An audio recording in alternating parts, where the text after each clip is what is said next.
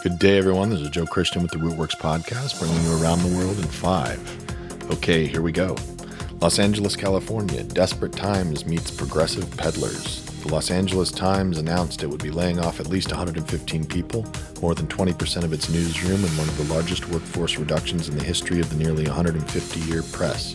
The Times cited a string of years with heavy losses as the culprit, and billionaire owner Dr. Patrick Soon-Shiong doubled down on that position by saying drastic changes were needed, including installing new leaders who would focus on strengthening the outlet's journalism to become indispensable to more readers. And now for the subtext. On the 18th of January, The Hollywood Reporter had perhaps a more nuanced take on the hard labor slash at the Times, and it appears, at least on the face, that the target readership for the new LA Times will be a horse of a different color. Just 5 days before the Times released its intended layoff numbers, THR printed an article entitled, LA Times Billionaire Owner and His Daughter Ignite Tug of War Over Paper's Future, and reports that though the resignation of the Times executive editor Kevin Merida on January 9th may have come by way of mutual agreement, there was also plenty of mutual distrust and maybe even some mutual disdain. So what was the clash and why do you care? Great questions. Reportedly, Soon-Shiong's 30-year-old daughter, Nika, likes to nix journalists who don't agree with her politics. The article goes on to say, quote, the most recent clash involved the paper's coverage of the war in the Middle East. According to insiders, a group of senior editors approached Merida to express outrage that more than 36 Times reporters had signed a November 9th statement severely critical of Israel's invasion of Gaza, but barely mentioning the October 7th terrorist attack.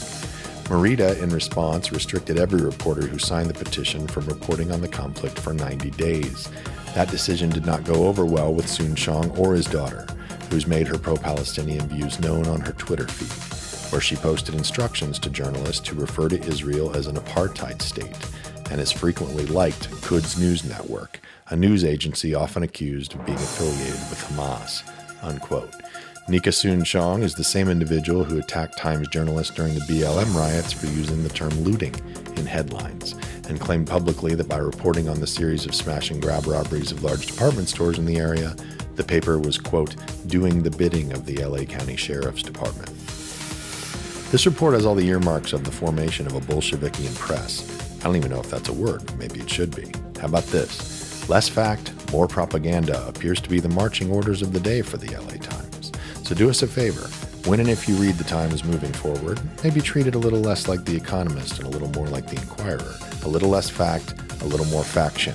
And with that in mind, you should be good. Moving on. Brussels, Belgium. De-risk. De-China. De-plane. The leaders of the EU are pressing, if you can call it that, to eliminate scientific collaboration with the Chinese military. This following a 2022 report that found nearly 3,000, that's a 3 with 3 zeros after it, 3,000 scientific collaborations of EU universities with the Chinese military have occurred since the year 2000. See, this is what happens when people put monetary gain ahead of national loyalty. Unfortunately, you can hardly blame people these days, as there's no national loyalty to its people, and so snakes eat their babies. The European Commission, headed by President Ursula von der Leyen, which should be the name of an extremely formidable villain in the next Austin Powers movie, Disney's also warned us about people named Ursula. This is nothing new.